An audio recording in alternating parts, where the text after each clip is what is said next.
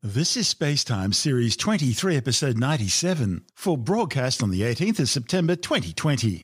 Coming up on Spacetime, the possibility of life below the surface of Mars, Rocket Lab formally licensed to launch from Wallops Island, and astronomy under threat from Elon Musk's Starlink constellation.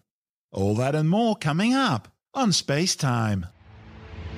Welcome to Spacetime with Stuart Gary.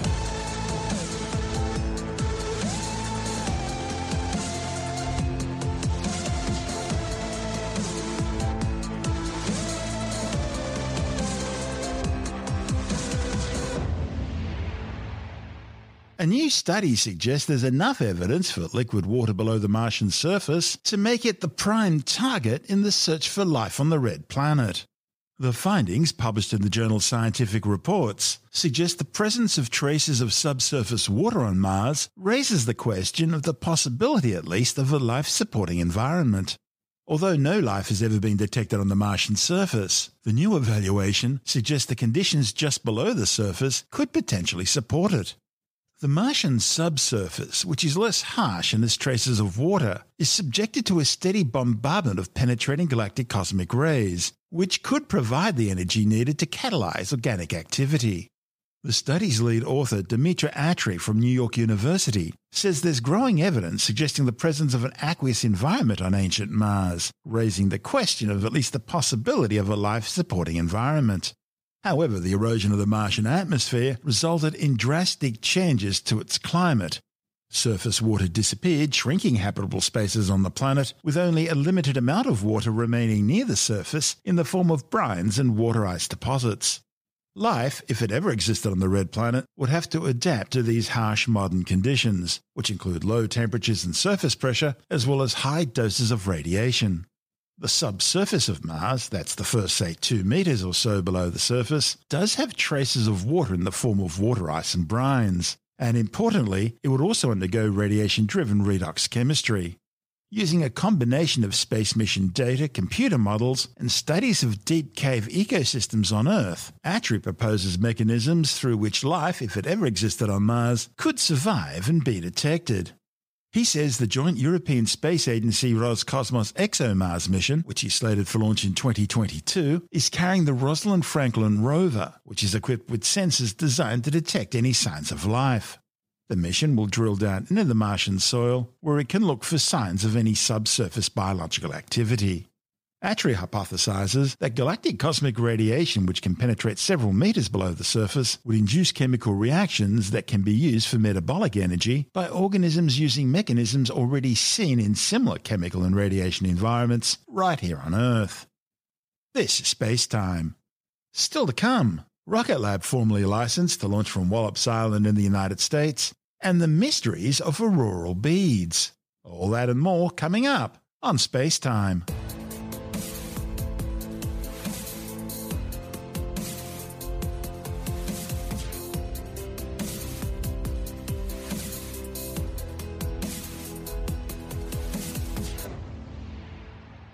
The United States Federal Aviation Administration has formally licensed Rocket Lab to begin flying its Electron rocket from its new launch pad at NASA's Wallops Island Flight Facility on the Virginian mid-Atlantic coast.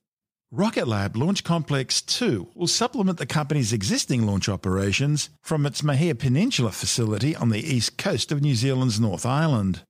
The FAA green light will allow the company to increase its launch schedule to carry out some 130 launches a year across a range of different orbital inclinations. Rocket Lab's first Wallops Island launch will be the STP-27RM mission, slated for launch on September 30. It'll carry the Monolith Research and Development satellite into orbit for the US Air Force. Monolith will test a new space weather instrumentation package. The Wallops Island facility will primarily target US missions. And included in that will be Rocket Lab's first mission to the Moon. NASA's using Electron for a mission to lunar orbit. It'll be in support of the Artemis project to return humans to the lunar surface and eventually onto Mars and beyond. US Vice President Mike Pence says NASA expects to have astronauts on the lunar surface by 2024. The CIS Autonomous Positioning System Technology Operations and Navigation Experiment, or CAPSTONE for short, We'll use Rocket Lab's Electron launch vehicle and its Photon satellite platform to study the lunar near rectilinear halo orbit, which will eventually be used for NASA's new Lunar Gateway space station. The orbit keeps spacecraft in a sort of gravitational neutral zone, known as the Earth-Moon Lagrange or L1 position. It's a place where the gravitational forces of the Earth and Moon balance each other out, thereby allowing a spacecraft placed in that orbit to remain in position relative to both the Earth and the Moon as the Moon orbits around the Earth. Capstone will validate navigation technologies and verify the dynamics of the halo-shaped orbit for future missions. It'll allow the Gateway space station to act as a staging post for missions down to the lunar surface. This is Space Time. Still to come, the mysteries of aurora beads and astronomy under threat from Elon Musk's Starlink constellation. All that and more still to come on Space Time.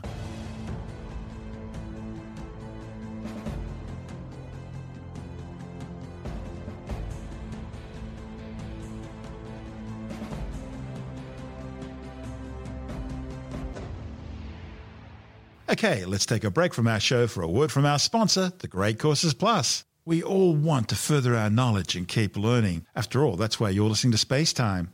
And that's also why I think you'll love The Great Courses Plus, because that's what it's all about, learning. It's a fantastic streaming service founded on the idea that education should be available to everyone. And they make it possible to learn from the brightest minds out there, people most of us would otherwise never have access to, professors from the best universities on the planet like Harvard, Yale and Stanford, and experts from National Geographic and the Smithsonian. This is college-level learning, but without student loans, without the pressure of homework or grades, and without the need to reside in the United States. It's learning for the pure pleasure of learning. And the Great Courses Plus app makes it possible to learn whichever way works best for you. Watch or listen to lectures at any time, anywhere. Now, this week I've been looking at a course which popped up in my recommended for you list, all about the Higgs boson. It's delivered by Professor Sean Carroll, a Senior Research Associate in Physics at Caltech. It's only a short course, just 12 lectures long, but as the course description says, it provides a fascinating dive into the world of modern particle physics. It lets you see how the Higgs, this so-called God particle, is the missing piece of a scientific puzzle that helps us understand the rules of the universe. I found it a fascinating course. And you too can unlock a world of knowledge with the Great Courses Plus. And as a Space-Time listener, you get to check out any course or lecture for free. That's free access to their entire library.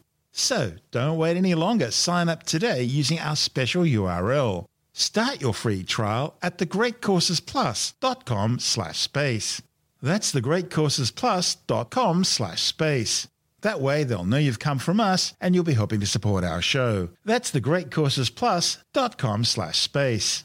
And of course you can find the URL details in the show notes and on our website. And now it's back to our show.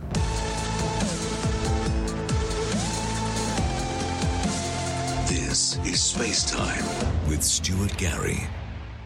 Scientists have begun to uncover some of the secrets of auroral beads, a strange type of celestial display which drapes east to west across the night sky like a glowing pearl necklace. Auroral beads often appear just before large auroral displays and are associated with events known as substorms. Substorms are brief disturbances in Earth's magnetosphere, causing energy to be released from the magnetospheric tail and injected into the high-latitude ionosphere. But the cause of auroral beads has remained a mystery. The Sun produces a constant stream of charged particles, primarily protons, electrons, and alpha particles, which are really helium nuclei. This is the solar wind, and it bathes our entire solar system. But occasionally, the Sun also generates powerful plasma eruptions known as coronal mass ejections, and these generate geomagnetic storms, also known as space weather or solar storms. Now, if pointed towards the Earth, one of these solar storms can slam into the planet's magnetosphere, and they're then funneled along the planet's magnetic field lines into the upper atmosphere, where they collide with hydrogen, oxygen and nitrogen atoms and molecules in the atmosphere, causing these atoms and molecules to glow in auroral displays known as the aurora borealis and aurora australis, the northern and southern lights. But because they're composed of charged particles, they can also damage spacecraft. They can increase radiation exposure for astronauts. They affect communications and navigation systems. They cause power blackouts on the planet's surface, And because they physically affect the atmosphere, causing it to literally expand and contract, they can increase atmospheric drag, causing spacecraft orbits to decay faster. The new study, reported in both the Geophysical Research Letters and in the journal Geophysical Research, shows that auroral beads which precede auroral displays are caused by turbulence in the plasma surrounding the Earth. The findings are based on computer models using both ground observations as well as data from NASA's Time History of Events and Macroscale Interactions During Substorms mission, THEMIS. The observation showed that the turbulence is caused by lighter and more agile electrons, but moving with the momentum of particles 2,000 times heavier, which could develop into a full-scale auroral substorm. By modelling the near-Earth environment on scales from tens of kilometres up out to 1.5 million kilometres out, THEMIS scientists were able to show how plasma from the Sun interacts with the Earth's magnetic field, creating buoyant bubbles of plasma behind the Earth. Imbalances in the buoyancy between the bubbles and the heavier plasma in the magnetosphere creates fingers of plasma more than 4,000 kilometres wide, which then stretch down towards the Earth. And signatures of these fingers create the distinct bead-shaped structure in the aurora. Scientists now want to figure out how, why and when auroral beads trigger full-blown substorms. Now, in theory, the fingers could be tangling magnetic field lines, causing an explosive event known as magnetic reconnection. This would release a lot of energy and create a full-scale substorm and auroras that fill the night sky. Since its launch in 2007, the 5 spacecraft that make up the THEMIS constellation have been taking detailed measurements as they pass through the magnetosphere in order to better understand the causes of substorms that lead to aurorae. In its primary mission, THEMIS was able to show that magnetic reconnection is a prime driver of substorms. The new results highlight the importance of structures and phenomena on smaller scales, those hundreds to thousands of kilometres across, as compared to those spanning millions of kilometres. THEMIS principal investigator Vasilis Angelopoulos from the University of California, Los Angeles, says confirming that auroral beads are formed as part of the same process that triggers substorms is an important new piece in the puzzle. He says the data will ultimately help scientists better understand the swirling structures seen in aurorae. This report from NASA TV. Right before auroras dance in the sky, there's often an appearance of a mysterious shape. It drapes across the sky like a glowing pearl necklace. Scientists call them auroral beads. Structures like these can reveal how Earth's magnetic field interacts with solar material gushing through space. Understanding these interactions better could help scientists protect low Earth orbiting satellites from extreme solar events. But until now, how the beads form has been a mystery. With the help of NASA satellites and computer models, scientists have the first evidence of how auroral beads form. All auroras are created when charged particles from the Sun are first trapped in Earth's magnetic environment and are then funneled into the atmosphere. But scientists are now realizing that small changes in the magnetic environment can cause big differences in how the aurora can look. To analyze the auroral beads in more detail, scientists took observations from NASA's THEMIS mission. 3 of the THEMIS spacecraft study near-Earth phenomena that triggers auroras. Scientists then combined THEMIS observations with ground measurements and powerful computer models. The result is a simulation of the near-Earth environment that scientists can analyze on scales from tens of miles to 1.2 million miles. They found that when particularly large streaming clouds of plasma from the Sun reached Earth's magnetic field, they created buoyant bubbles of plasma behind the planet. Just like a lava lamp, the buoyancy between the bubbles and heavier plasma creates fingers of plasma about 2,500 miles wide that stretch down towards Earth, creating the distinct pearl necklace structure in auroral beads. From the ground, the beads average about 30 miles wide. Scientists hope these models will also be able to explain other small-scale structures seen in the auroras. The new results show us that even small, short-lived events within auroras can be linked to big global phenomena in our near-Earth environment.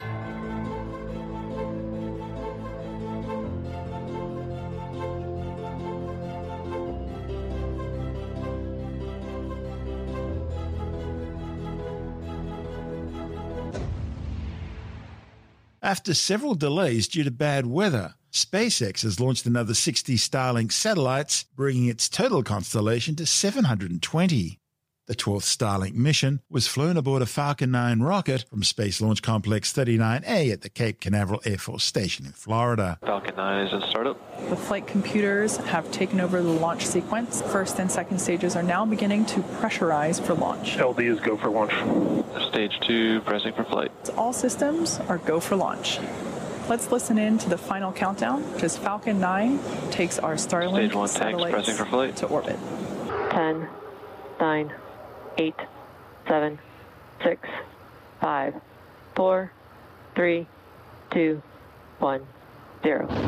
Ignition and liftoff. Vehicles pitching downrange. M1D performance is nominal. Successful liftoff for Falcon 9 from pad 39A. Power and telemetry nominal.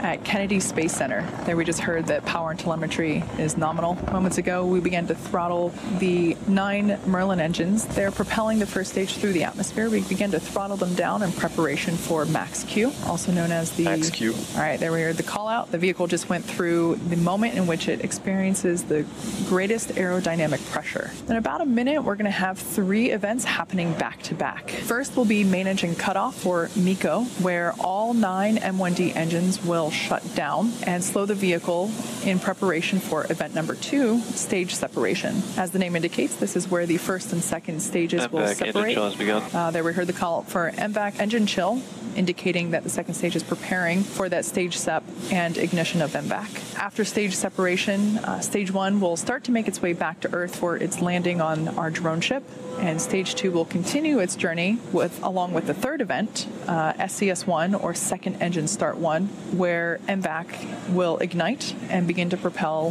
the second stage along with the Starlink satellites to orbit. MECO. Stage separation confirmed. MVAC is now ignited and beginning to develop that warm orange glow. The next event we have coming up is fairing deployment. Fairing separation confirmed. Those fairings will make their way back to Earth as well. Second stage telemetry looks good. Everything is nominal there. Now, as it heads towards its targeted drop-off orbit, first stage will execute 2 burns in order to make its way back to Earth. After main engine cutoff and stage separation, acquisition of signal Bermuda. It actually continues on an upward trajectory. Its maximum height gets about 132 kilometers, and right about now it should have reached its apogee and now beginning to make its descent, coasting using its grid fins. Both vehicles are following nominal trajectories. Good call out there, indicating nominal trajectory. Everything's looking good for both the first and second stages. Like I mentioned before, first stage will be performing 2 burns, the first being the entry burn, where 3 of the M1D engines will reignite. This helps to slow the stage down as it re-enters the upper part of the Earth's atmosphere. About 2 minutes later, the second burn will happen, and that is the landing burn. And this is where a single engine will reignite and bring the vehicle speed down rapidly as it prepares to land on our drone ship. Today's landing attempt will be with the drone ship Of Course I Still Love You, which is currently located 350 nautical miles northeast of the Cape. The 60 Starlink satellites that we have on board today will be joining our constellation of nearly 700 already on orbit. Again, these satellites are designed to provide high-speed, low-latency internet to us Earthlings. This is especially useful in places where good internet is hard to access or impossible. So not only rural areas, but thinking about airplanes and ships will also be able to Stage 1 receive FTS is saved. high-speed, reliable internet. Stage 1, entry burn startup. Again, that was performed with 3 engines. Checking in on the second stage, everything continues to look nominal there. Stage 1, entry burn shutdown. Trajectory is looking good. Both vehicles continue to follow nominal trajectories. The next Stage event 1, that entry transonic. The next event we have coming up in about 30 seconds is the first stage landing burn. MVAC throttling down. There we heard the call out for MVAC throttling down in preparation for second engine cutoff, which will happen just before T plus 9 minutes. Terminal guidance. Stage 1, landing burn startup. All right, we heard the call out that the landing burn for stage 1 has begun. This will last about 20 seconds. Stage 2 FTS is saved. Stage 1, landing leg deploy. All right, confirmation Stage there 1, landing confirmed. that this booster has landed for a second time. Second stage continues to look good. Nominal orbital insertion. All right, and there we just heard the call out for good orbit for second stage. SpaceX had initially hoped to undertake this launch as part of a double-header, with both the SAOCOM-1B and the Starlink 12 mission launching on the same day. That's something that a private operator has never done before. However, bad weather conditions prevented that from happening. Unlike several recent Starlink missions, which also carried other satellites for rideshare customers, this latest flight carried a full complement of 60 Starlink spacecraft. Meanwhile, there's growing concern that SpaceX's Starlink project will seriously hamper astronomical research. Starlink is placing thousands of broadband internet satellites into orbit. And despite assurances by SpaceX boss Elon Musk, the growing constellation's already leaving an unavoidable imprint on the sky in the form of easily visible satellite trails. A new report by SATCOM-1, the Satellite Constellations Workshop, which was attended by more than 250 leading astronomers, warns that Starlink and similar large-scale constellations like it could have an extreme impact on astronomy and scientific progress. Over the past year alone, SpaceX Starlink launches have been changing the sky, with growing numbers of satellite trails contaminating astronomical images, ruining wide-field observations, and affecting important scientific research. And the looming elephant in the room is that Starlink already has US Federal Communications Commission approval to launch some 42,000 of the 260-kilogram satellites into a range of low Earth orbits between 335 and 1,110 kilometers in altitude, with most expected to circle the planet around 570 kilometers up. Scientists use detailed computer simulations to determine how satellite constellations like Starlink, once fully deployed, would impact the operations of Earth-based observatories. They found that important searches for things like potentially dangerous near-Earth objects or even super-Earth exoplanet candidates could be missed because of the interference created by the satellite trails. Added to this is the unthinkable but highly likely possibility of a space junk cascade effect caused by so many satellites up there accidentally colliding in the ever more crowded skies. And that idea is likely to become a reality sooner than we think. In fact, one near miss has already occurred when SpaceX failed to move a satellite that had a 1 in 1,000 chance of colliding with a European spacecraft. That's some 10 times higher than the European Space Agency's threshold for orbital avoidance maneuvers. So unless something's done soon, scientists fear it's only a matter of time. This is Space Time.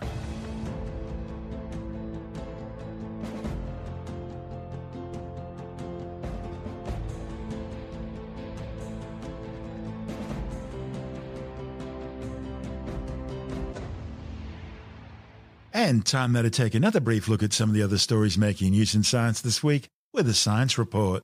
A 19-year-old German teen has been diagnosed with insulin-dependent diabetes after recovering from an asymptomatic COVID-19 infection. The findings, reported in the journal Nature, claims the patient was initially admitted to the emergency department of a local hospital with symptoms of diabetes. When his blood tests were carried out, they showed hallmarks of type 1 diabetes, something he never had before. But interestingly, they also indicated that he had been infected with the COVID-19 virus some 5 to 7 weeks earlier. The authors say this case study does not indicate that COVID-19 caused the diabetes, and it's possible he had a rare pre-existing condition and had simply gone through the past 19 years of his life undiagnosed. But they say it's possible that COVID-19 infected the pancreas, that's the organ which regulates blood sugar levels. The COVID-19 pandemic, which spread globally from its origins in Wuhan, China, has now killed more than 900,000 people worldwide, infecting more than 27 million others. A new study has shown that the risk of lung cancer death for social smokers, that is, those who smoke less than 10 cigarettes a day, isn't all that much lower than for those smoking more than 20 cigarettes a day. A report to the European Respiratory Society's International Congress details a study of 18,730 people which found that compared to non-smokers, social smokers are more than twice as likely to die from lung disease and more than 8 times as likely to die from lung cancer. Researchers say this suggests that cutting down or combining fewer cigarettes with vaping is no substitute for quitting completely. A new report by the International Atomic Energy Agency warns that Iran now has 10 times more enriched uranium than allowed under the terms of its 2015 Nuclear Non-Proliferation Treaty. The United Nations nuclear watchdog says the Islamic Republic's stockpile grew by some 533 kilograms since the agency's June report, and the June figure showed a 550 kilogram increase since the previous report in March, which in turn showed a 648 kilogram increase since the previous report in November 2019. Tehran's latest string of breaches follows news that Iran is building a new advanced centrifuge facility to replace the one destroyed by sabotage at its Natanz nuclear fuel plant in July. Centrifuges are a key component needed to process enriched uranium. The Iranian government says its new enrichment plant is being built hidden in the mountains near Natanz. The oil-rich nation insists its growing nuclear program is for peaceful power generation only. However, the International Atomic Energy Agency and Western intelligence sources believe Iran is continuing a coordinated clandestine nuclear weapons program, which includes both atomic bombs and the long-range ballistic missiles needed to deliver them. A new study has concluded that Megalodon, an ancient giant relative of the modern-day white pointer shark Carcharodon carcharias, averaged around 16 metres or 53 feet in length. The study by scientists from Swansea University and the University of Bristol represents a fundamental step towards a better understanding of the physiology of this giant which dominated the world's oceans between 3 and 23 million years ago. Determining the true size of large sharks has always been difficult because their skeletons are made of cartilage which decays quickly, meaning teeth, often fossilised, are often all that's left. Today, the most fearsome living shark is Carcharodon carcharias, the great white or white pointer, which often reaches lengths of 7 metres or 22 feet and a mass of around 2.5 tonnes. However, records show that a great white shark captured in South Australian waters near Port Fairy in the 1870s was measured at 10.9 metres or 36 feet, while an individual trapped in a herring weir in New Brunswick, Canada in the 1930s was measured at a spectacular 11.3 metres or 37 feet. And for the record, that mechanical shark Bruce used in the movie Jaws, well, it was only 20 feet in length, a veritable pup.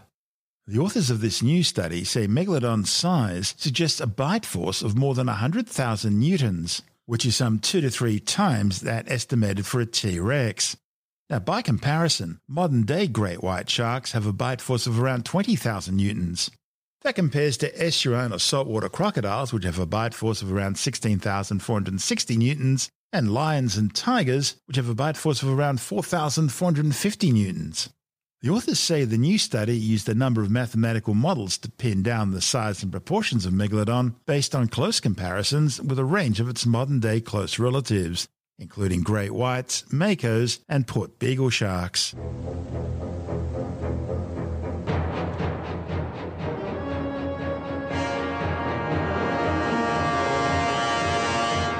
Paranormal investigators are a hearty lot, willing to explore a world of shadows and mysteries at the drop of a hat. However, it seems that when it comes to the matter of strange shenanigans in their own homes, most Ghostbusters would hesitate. As Tim Mendham from Australian Skeptics explains. This particular story that was in an American sort of publication was saying, should paranormal investigators investigate their own homes? And the answer is no. And you think, why not? You know, what's good for the goose, etc. But the article says no, because it's your own home, that the spirits that are there will be upset because you have a more professional approach and they'll take it out on you. Poltergeists will be out there. Yeah. I mean, the thing is, they say that it's best to leave sleeping ghosts lie in your own home. Right. Yeah. In your own home. But I mean, why? I mean, sort of, you know, anyway, because you need time off, the article suggests, actually, as a paranormal hunter. So don't take your work home with you. How big is the paranormal home investigation industry? There's certainly groups that go around, and I know a number of them, actually, and I know people who work with them and who are part of them. There's enough. You can find them. You can find them pretty easily, especially in most cities. You'll find a whole range of groups that will offer their services. They tend to go around for some reason in camouflage gear or military-looking gear. Makes themselves so the ghosts look more. Don't see them. I don't know. Are they driving around in converted ambulances or anything like that? Quite possibly. I mean, why not? With these machines on their backs, yes. Yeah. Converted vacuum cleaners on their back. Yes. But they do tend to go around in sort of, they would like to wear uniforms. I mean, I don't know why, with the logo on the breast, etc. And they tend to be sort of military type specs. What about their equipment that they use? There's got to be some exclusive ghost hunting equipment that you need when you're looking for ectoplasmic sources. It's a lot of gear that's sort of sold normally, not as ghost hunting things, but that are then labelled ghost hunting, which means the price goes up. EMF, electromagnetic frequencies, you can pick up that with a meter, etc. It's called a radio, yes. Yeah. All sorts of, apart from the physical little tools for measuring and that sort of stuff, infrared cameras, a whole range of stuff that most of it's readily available. You can do it yourself if you really want to. But of course, you don't have the experience and professional approach that a paranormal investigator would. I'm very impressed that you say that with a straight face.